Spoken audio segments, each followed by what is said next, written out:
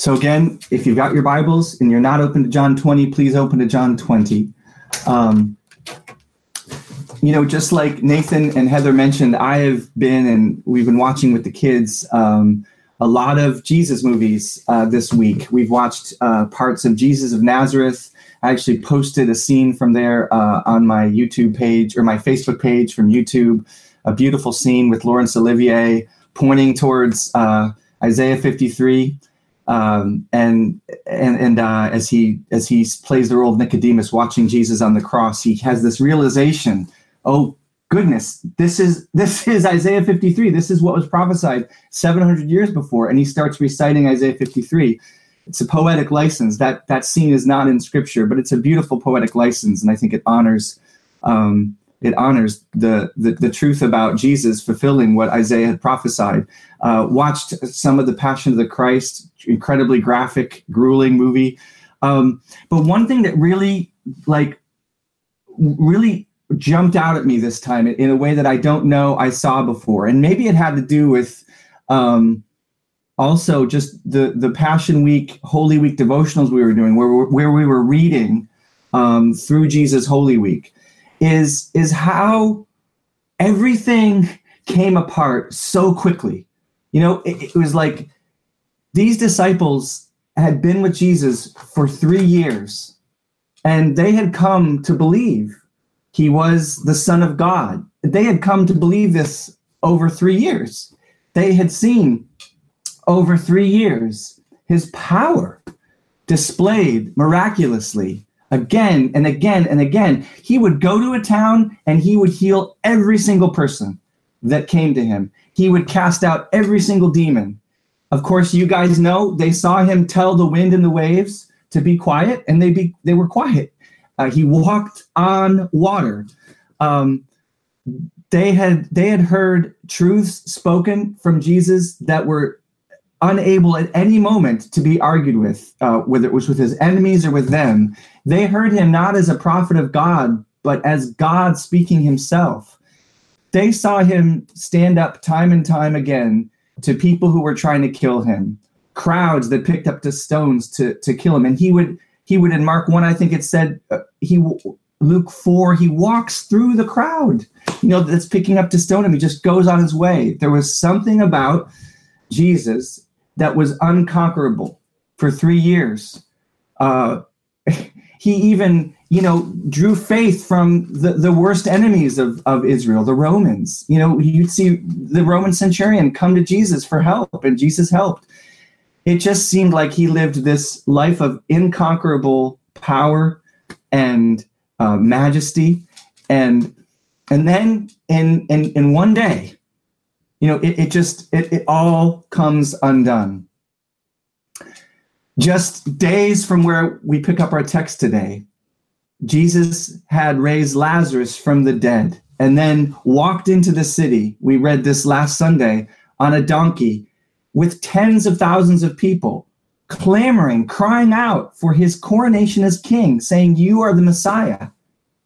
And then, I thought the best analogy I could come up with was, imagine if you lived in a home that was your dream home, like all of your hopes.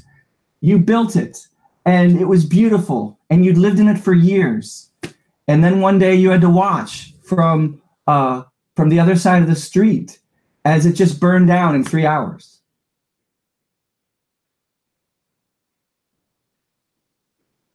Jesus had gone from being the king of their world, the security of their lives, in just a few hours, to being arrested, flogged, beaten, mercilessly crucified, stabbed, and had died, all in just a few hours. I don't think that we can apprehend the trauma of what it would have been like emotionally to go through what these men went through, unless we've gone through something so horrible. Lost a loved one, lost someone that we were with every day.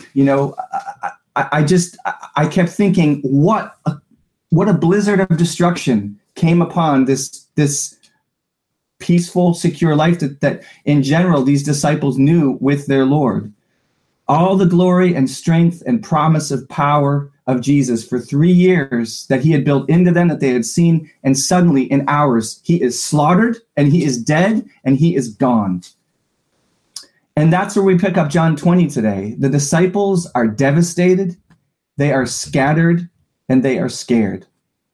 When his naked body, beaten and bloody and lifeless gray, was finally pulled down from the cross, and that late afternoon on Good Friday, the women, who were about the only ones who stayed with him, except for John, as far as we can tell, the women caring for his burial barely had time to get him ready for the Sabbath. And so when we pick up this Sunday, Easter morning, we've got Mary Magdalene, and she's coming to finish treating the body of Jesus for burial. But I just wanted to say a lot to give everybody kind of the psychological, emotional backdrop of what's in Mary, what's in the disciples, what's going on, in their lives. And so we're going to pick it up in verse 1 of chapter 20. Early on Sunday morning, while it was still dark, Mary Magdalene came to the tomb,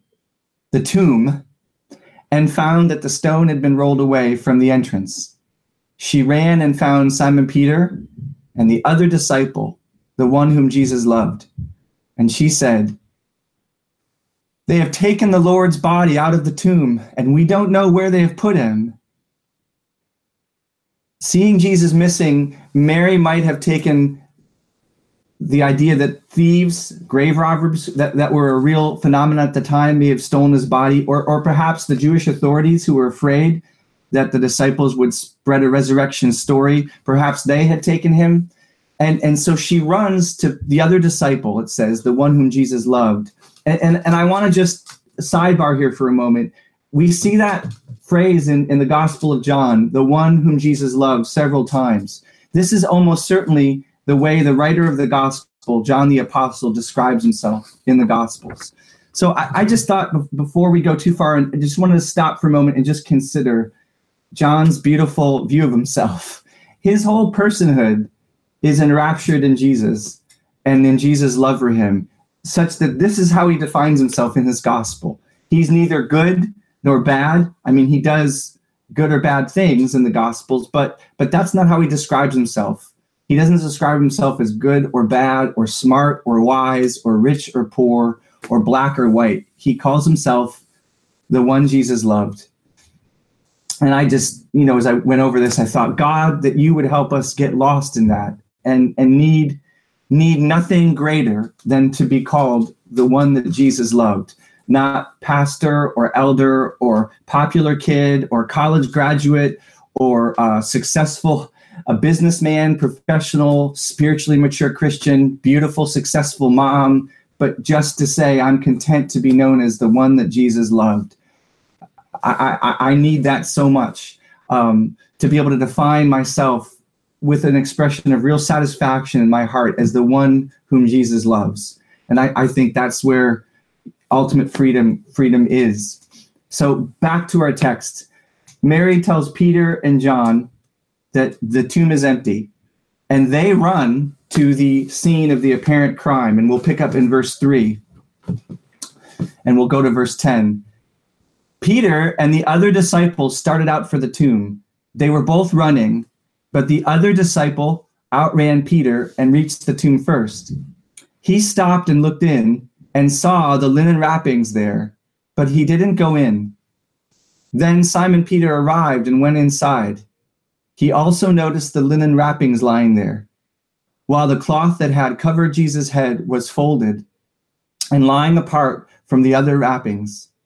Then the disciple who had reached the tomb first also went in, and he saw and believed. For until then, they still hadn't understood the scriptures that said Jesus must rise from the dead. Then they went home. This is like an action movie. Mary finds the tomb empty. She runs to John and Peter and tells them, the tomb is empty. They run back to the tomb. There is great concern for Jesus' body. They don't want his body abandoned. And then they look in they have their reactions, and then they run back. There's a sense of moving really quickly. And I think under this moving really quickly picture, there's, and this is this isn't written in the scripture, but I think this passage is fraught with this sense of tension, that they're trying to do what they're doing scared. They're scared of the authorities. They're scared. Their leader, their best friend and their hope, has just been horribly murdered. And so they're really confused and trying to do what they can to honor Jesus' body and what's happened to it. But they're also like, let's get out of here.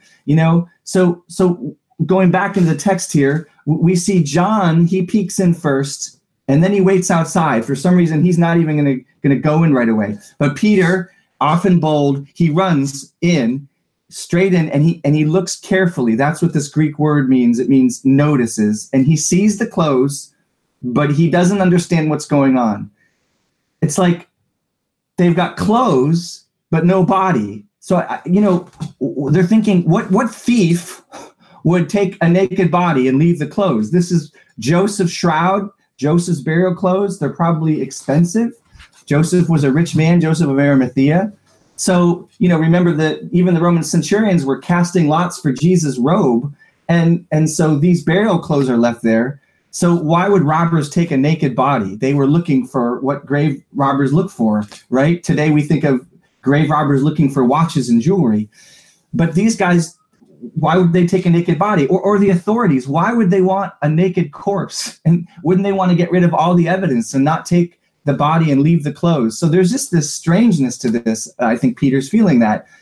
And then there's another mystery here that's intimated by the Greek. And I've read other people on this. I don't feel like I'm a good enough Greek scholar to do more than report to you what's consistently come up in the readings I've done, which is that it appears that the burial clothes themselves, because of the way that the Greek language is laid out here, the clothes lying there, it's repeated twice. It appears that the burial clothes themselves, they evidence a miracle, because the way that they're there, it's as if their form on the rock is as if Jesus' body had passed through them. If you guys have seen the end of Mel Gibson's The Passion of the Christ, that's exactly what he portrays in the film. You watch as the burial clothes have the shape of Jesus' body, and they slowly float down as if the body was dematerialized and coming out of the clothes.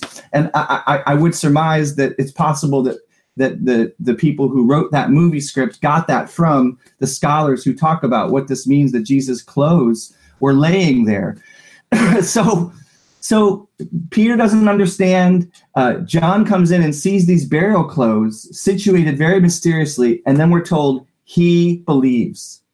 John gets it. He knows what has happened. It's exactly what the Lord said. On the third day, I will rise. Now, the next thing is odd, whether through fear or confusion or argument, we don't know, but they leave. And guess who they leave? They leave Mary. So they go off, and, there's no, at least reported conversation. Come on, Mary, come with us. We got to make sure we don't get caught by the guards. We don't know what's going on, but she's there sobbing. So we pick it up in verse 11 with Mary alone, abandoned by these two brothers in the Lord, and she's crying outside the tomb. So let's pick it up in verse 11. Mary was standing outside the tomb crying, and as she wept, she stooped and looked in, and she saw two white-robed angels, one sitting at the head and the other at the foot of the place where the body of Jesus had been lying. "Dear woman, why are you crying?" the angels asked her. "Because they have taken away my Lord," she replied, "and I don't know where they have put him." She turned to leave and saw someone standing there. It was Jesus, but she didn't recognize him. "Dear woman, why are you crying?" Jesus asked her. "Who are you looking for?" She thought he was the gardener. "Sir," she said, "if you have taken him away, tell me where you have put him, and I will go get him." "Mary," Jesus said. She turned to him and cried out, "Rabboni," which is Hebrew for teacher. "Don't cling to me," Jesus said, for I haven't yet ascended to the Father. But go, find my brothers and tell them, I am ascending to my Father and your Father, to my God and your God. Mary Magdalene found the disciples and told them, I have seen the Lord. And then she gave them his message. Now, a couple of explanations here. As the book of Hebrews tell us, angels can look like angels, but they can also hide among us in forms that are inseparable from how we look. And so apparently Mary sees these two beings as humans. And then when she sees Jesus, though, she doesn't know who he is. And this is even more curious. We're never told exactly why this is. But a similar thing happens in Luke 24 when the risen Jesus meets two disciples on the road to Emmaus, and somehow his identity is hidden from them. And why this is happening to Mary is not clear. You know, this is, again, hopefully sanctified speculation. One of the things that might be connected with it is that in 1 Corinthians 15, we learn that glorified bodies, resurrected bodies, may be renewed in such a way that while they're connected in some ways to our present bodies, like Jesus will learn very shortly, he still has marks from his crucifixion on his body. They're also yet in some ways gloriously different. What's sown in flesh, Paul says, is flesh. What's raised is spiritual. I don't think that means that we don't have physical material bodies, but I think it means that there's some quality about our resurrected bodies that's very different. And so Mary doesn't recognize Jesus. But then when she does, she hears her name, she collapses at his feet. And she's apparently clinging quite tightly. You know, she's gone through the trauma of watching him horribly murdered, of thinking he's gone forever. And now here he is, you know, I just imagine her joy, like, what in the world can keep this man down? You know, walks on water, calms the storms, casts out demons. They crucified him. And now he's standing in front of me. And she's just like, this is my hero, salvation, hope, safety. And she's grabbing on for dear life. I am not losing you again. I am not losing you again. And then Jesus says, Mary, you know, I think in effect, we're not told exactly what he means here, but I think in effect, Jesus is saying, well, he does say to her, I've not yet ascended to my Father. Don't cling to me. And I think what Jesus is saying in effect, Mary, I'm not here to stay yet. I've still got to ascend to my Father. You can't get used to seeing me and touching me. You know, I've got work to do. There's work for all of us to do. That's my best sense of what this means. Other people think it might mean, Mary, you don't have to cling. I'm going to be here for 40 days. But I tend to think because Jesus says, I've not yet ascended to my Father, it's probably that he's trying to say, Mary, you can't get used to me physically right yet, okay? But it's just a beautiful scene. And then Jesus does something that's so wonderful. He commissions Mary as the very first missionary of the Christian church. She's a woman, and he says, go and tell my brothers that I am ascending to my Father and their Father, to my God and your God. And so Mary's to take the first proclamation of the full message of Jesus' death and resurrection and coming ascension to the apostles, these apostles who will then take it to the world. So Mary Magdalene becomes the first apostle of the Gentiles.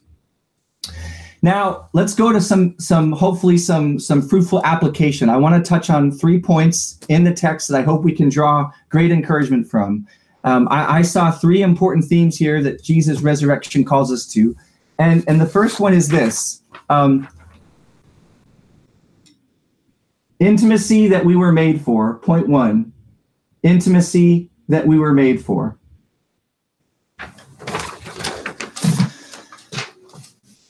What's just under the surface, but kind of like the nose on your face. Like it's so important not to miss that we can miss it. I mean, it's so there that we can just presume and take it for granted. And I think it's important for us to just stop and think that we don't miss this major theme that is right in front of us. And that's that Jesus Christ rose from the grave to give us a relationship with him, to give us an intimate relationship with him. And yes, in eternity, it will be better than any relationship we can have on earth with people we can see and talk to. But even now, we are meant to experience, to pursue, to seek, and to have the most soul satisfying foretaste of our eternal hope now. Even now, we're meant to pursue that intimacy. Let's come back to the passage in verses of 14 and 16. She turns to leave and saw someone standing there. It was Jesus, but she didn't recognize him. Let's think about Mary for a second. Mary's world has crumbled, right? She's sobbing outside the tomb. And I just want to kind of hammer this point. Do you remember who Jesus was? He had delivered Mary from 7 demons. Mary found Jesus in a situation where she had literally been possessed by 7 demonic beings. And her life before Jesus was a horror. And now he was gone. You know, we can imagine her wondering, am I going to go back to that place now? He had saved her. She had been devoted to him for the rest of his ministry. She had come to believe he was the great king. So coming back to Mary, remember what he had done for her. He was her hope. And now, like we've said for the others, someone's stolen his body. So Mary turns to leave, verse 14, and she sees someone standing there. It's Jesus, but she didn't recognize him. Jesus says, "Dear woman, why are you crying?" Jesus asked her, "Who are you looking for?" She thinks he's the gardener. "Sir, if you've taken him away, tell me where you've put him and I will go and get him." And then Jesus just says this, "Mary." And she turns and cries out and collapses at his feet. I think this is one of the most tender, beautiful, most powerful, foundational, universe-defying moments in all of Scripture. R.C. Sproul says it this way: Jesus put an end to her grief, confusion, her entire devastation with one simple word, her name. Jesus put an end to her grief and confusion and entire devastation with one simple word, her name. Isn't this a foretaste of what we long for, of what we need every single day, throughout the day, to hear Jesus, our Lord, our Creator, say our name in the midst of our upheaval, in the midst of our groaning, in the midst of our despair, in the midst of our struggle with sin and temptation and failure? Believer, isn't this the deepest desire of your heart? To just hear the Lord in the midst of it all say with love, with kindness, with power and authority, with gentleness, your name. Just put your name there.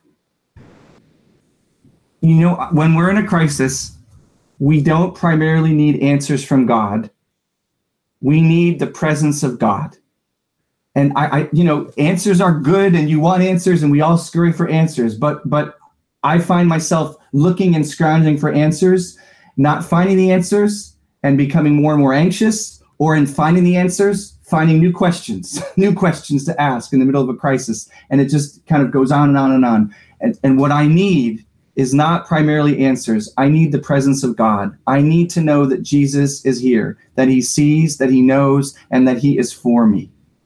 It's not enough, as Pam was saying, for our souls to know about God. The soul of a born-again believer will only be satisfied by knowing God and being known by God. This is what Jesus said was eternal life in John 17. A few days before this, Jesus said, this is eternal life. He didn't call it a time period. He didn't call it a quality of life in our circumstantial blessings like houses and nice health. He said, this is eternal life, to know you, the one true God, and Jesus Christ, whom you have sent. Brothers and sisters, this is Christianity at its core, to know and be known by God. And this is why Jesus died and rose, so that he could rise to his Father, making a full payment for our sins, and then, having made a full payment for our sins, having secured our righteousness before him, our forgiveness before him, he could send his Holy Spirit into our hearts to live with us. A few days before this day, on First Resurrection Sunday, Jesus said to the disciples, I will not leave you as orphans. I will come to you. Yet a little while and the world will see me no more, but you will see me. Because I live, you also will live. In that day, you will know that I am in my Father, and you are in me, and I am in you. And brothers and sisters, if we think anything else will give us ultimate satisfaction, we are wrong. This is what we were made for. This is what we need, to know that we are in him and he is in us. If you and I cannot be fully satisfied, if you and I can be fully satisfied, if we can be fully satisfied without his presence, without his intimacy, we know that something is wrong. We know that we're veering off the path. And we should ask ourselves, what's going on? Why am I finding myself satisfied without him? And we should run to him for help. We were made for him above all other things, above all other people, places, and things. We were made for him. And as Pam told us before, knowing Christ is not only a matter of facts about Jesus. It's a matter of coming to him, to trust him for our salvation from sin and hell. Absolutely. First and foremost, for our salvation from sin and death and hell, the free gift that he gives. But then moving from that into a daily, moment by moment trust in which we depend on Jesus to lead us again and again with grace, to be our strength, to follow him as our Lord, to be our power source, to be our mercy and grace constantly as we fail and fall down. There's a church in the book of Revelation, I think it's the Church of Laodicea. It's lukewarm Christians. And Jesus rebukes them pretty harshly. He even says, if you stay lukewarm, I'm going to spit you out of my mouth. And the Lord is basically warning them they're in great spiritual danger because they're finding their satisfaction without him, and their hearts are turning cold. But then after rebuking them, Jesus says the most tender thing. He says to them, to these people who he's been chastising for not wanting him, for being satisfied without him, he says, behold, I stand at the door and knock. If anyone hears my voice and opens the door, I will come into him and eat with him, and he with me. This is an invitation from our Lord to know him and to be known by him, to be satisfied above all things, to be able to say in our hearts, I am satisfied by being like John, the one whom the Lord loves, and to find our hope. To find our hope in hearing him say our name in the midst of our trouble, in the midst of our sorrow. I need that so much. I read these words, I'm preaching these things to you, but I know how much I need this. This is a weird application, but I'm just going to take a second. I'm just going to pray for all of us that before we move on to the next point, that this would be our hunger and that this would be our experience more and more.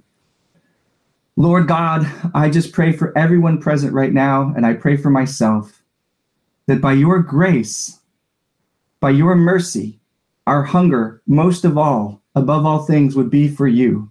And I pray by your grace and your mercy, our experience would progressively grow more and more to being you, knowing us, calling our name. Teach us, Lord, to go to you again and again for these things. In Jesus' name I pray. Amen. Number 2, family we are saved for. A family we are saved for. Next theme. Jesus died and rose to give you a new family.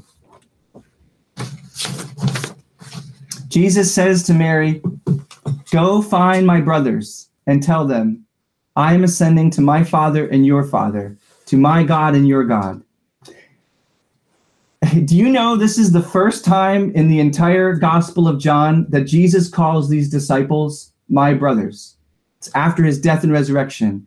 And I wasn't there, so I don't know the tone, but in my mind, I hear victory in Jesus' voice, coming out of the grave, proclaiming this incredible honor on his people. My Father and your Father, my God and your God. Go and tell my brothers.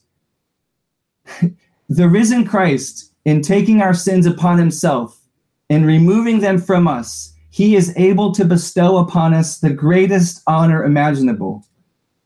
He is able to make God our very Father and himself our very brother.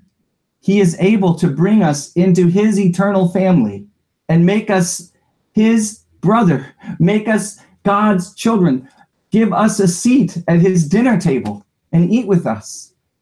No second-class citizens, no forgiven but still a servant. No, sons and daughters of God. Believer, Jesus is your brother. God is your Father. I pray our Father, and I just move quickly. Our Father who art in heaven. I just want to tell my soul, stop. Lord, help my eyes be open to the ability to just say, our Father. Oh my goodness. And my heart often cries out, Lord, I don't have a right to call myself son and call you Father. Or Jesus, how can I call you my brother? Look at my heart. Look at my sin. And I think the answer is right here before Mary, and it's in the next few verses after Mary proclaims the gospel to the disciples. Look at this with me, starting in 19. On the evening of that day, that is Easter Sunday, that night, the very first day of the week, this is just a few hours after Jesus sees Mary, the doors being locked where the disciples were for fear of the Jews, Jesus came and stood among them and said to them, "Peace be with you." When he had said this, he showed them his hands and his side. And then the disciples were glad when they saw the Lord. And Jesus said to them again, "Peace be with you." We have another first time moment here in the Gospel of John. This is the first time in the whole Gospel of John that Jesus ever says, "Peace be with you." It's the first time. And then he says, not only peace be with you, it says he shows them his wounds. He shows them his wounds. Do you see that? When he had said this, verse 20, he showed them his hands and his side. So we can see Jesus saying, in effect, peace be with you. Peace be with you. Peace be with you. What's he doing? He is showing them their peace. He is showing them his wounds in his risen body. He bears the wounds that show their sin has fallen on him and not them. He bears the wounds that show them God's judgment for their sin has fallen on him and not them. And he's alive. He's no longer bound to death. He's no longer paying for their sins. And this is the answer to why we would dare be able to say, God, you're my Father. Jesus, you're my brother. His wounds. We must see his wounds. Even today, with the eyes of our heart, we must see his wounds and see our sins buried and conquered in those wounds. His resurrection, we must see his risen body saying, I'm no longer dying for your sins. They are paid for. You have peace with God. The suffering has ended. The transaction has ended. You have peace with God. The punishment has been borne, and there's no more punishment for you. I'm alive now. I'm done dying for your sins, being punished for your sins. Now God is satisfied. Now he says peace. We're at peace. And we need to stop and see these wounds. Jesus is telling us something so foundational, and we're in a world that has increasingly absolutely no ears to hear this. And we won't hear it either unless we're careful. Jesus is saying implicitly here, there is no peace for you and God without these wounds. There is no calling God our God. There is no calling Jesus our brother. And he will not call us his brother either without these wounds. Without these wounds on a resurrected Savior who has finished paying for our peace with God. You and I are sinners. We deserve death. We deserve God's judgment. Romans 6:23 says, the wages of sin is death. This is not popular theology. This is not something that people love to hear, but it's something God tells us because he loves us. Our holy God cares passionately about love and holiness, and he is grieved and angered by sin and rejection of him. But in Jesus, he has treated his son as we should have been treated, so that now we become treated as Jesus is treated, as children of God, sons and daughters. And these wounds, they do so much more than simply forgive us our sins. They make God, again, our Father, and Jesus our brother. Number 3 and final point, a king we live for and depend on. A king we live for and depend on.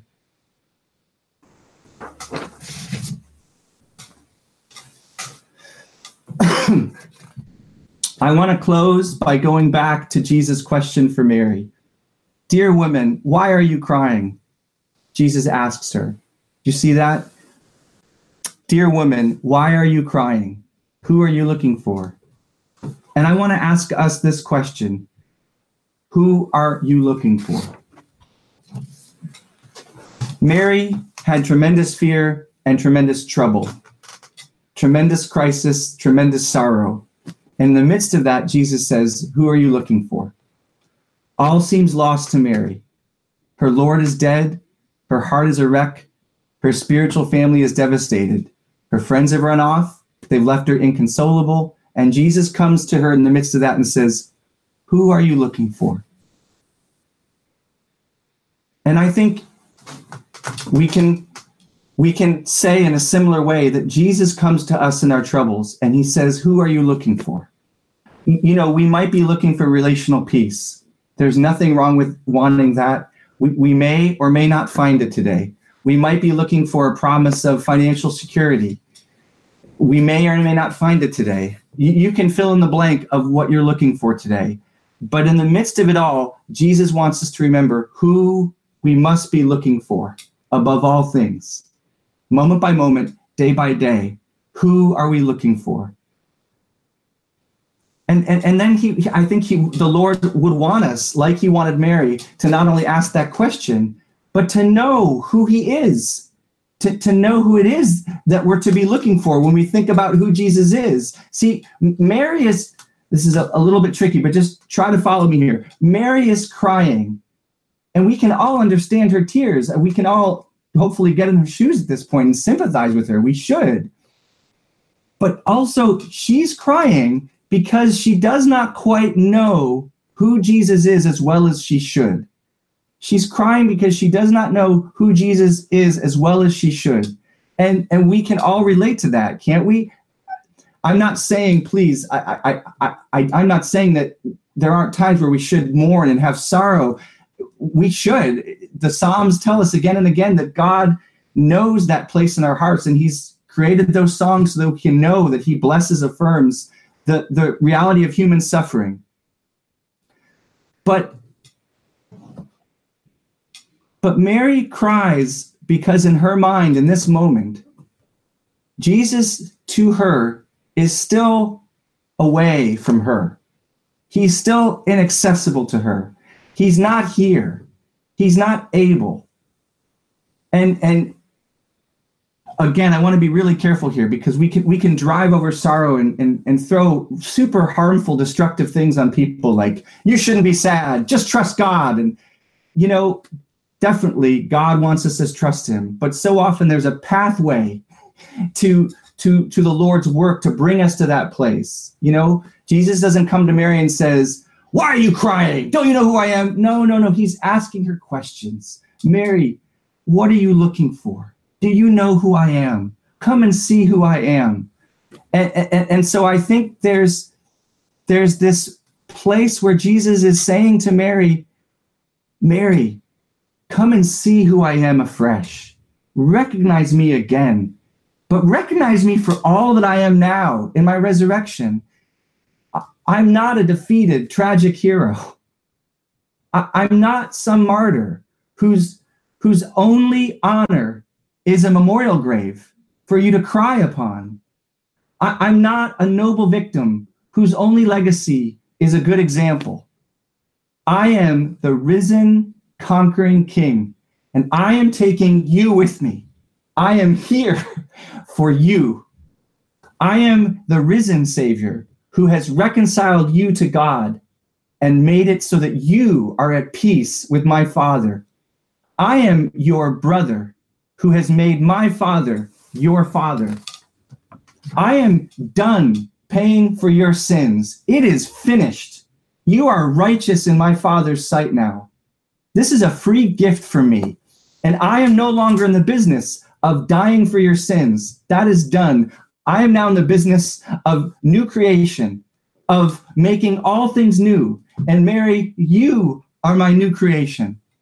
I sit at God's right hand above every ruler and every authority, above all your spiritual enemies. I sit above your sin. I sit above death and demons and hell, and I am their conqueror. I sit enthroned at the holy throne of grace. From that place, I sympathize with all of your suffering and weaknesses. I sympathize with your temptations to sin. I was tempted like that. I know that it's hard, but I'm alive now. And I am here to give you grace and mercy and power to endure. This is who Jesus is. He's not the dead, lifeless body that was pulled down from the cross. That's over. He is the risen, conquering King who has come for us, who has come to be our Savior from hell, yes, but our Savior each day. And it's our honor, it's our privilege, it's our only duty. Oh Lord, help this be my heart, to seek him as that conquering Savior. And if that seeking needs to be through tears and trouble like Mary's, let it be through tears and trouble like Mary. But let us be seeking him, and let's find in his wounds our sins paid for again and again. Let's find in his resurrection him proclaiming that he's alive and with us. And let's depend on him. You know, there's such a proclivity in me to knee-jerk, not dependence, but fear or flight. And I came across this quote that I just wanted to share with you today that I think is so beautiful about this very thing.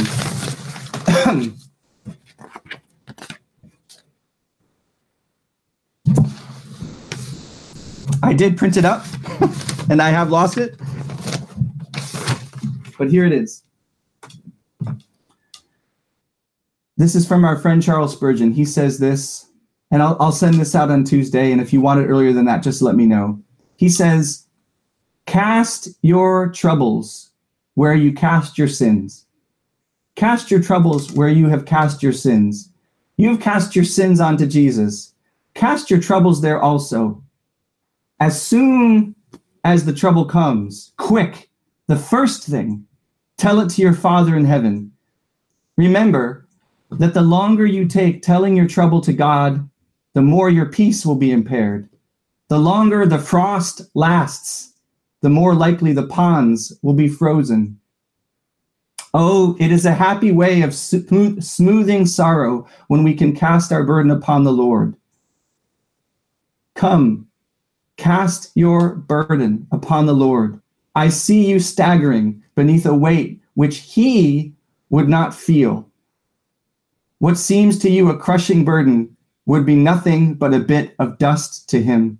See, the Almighty bends his shoulders and he says, here, put your troubles here. Now, I wish that when I came upon troubles and crisis, I could just say, Lord, here it is, take it away. And sometimes that happens, but oftentimes, again, as we've said, it's this process of continuing to go, of continuing to seek. And he has some growth for me in that process as I continue to fight, to give my worries and my struggle, my temptation to him. But again, as Spurgeon says, dependence on Christ in our weakness is our great ally. We are never more safe, never have more reason to expect the Lord's help than when we are most aware that we can do nothing without him. He has power. He has authority and compassion to save us to the uttermost. Spurgeon goes on, hide yourself under the shadow of his wings. Rely upon his care and power. When you cannot see your way, be satisfied that he is your leader.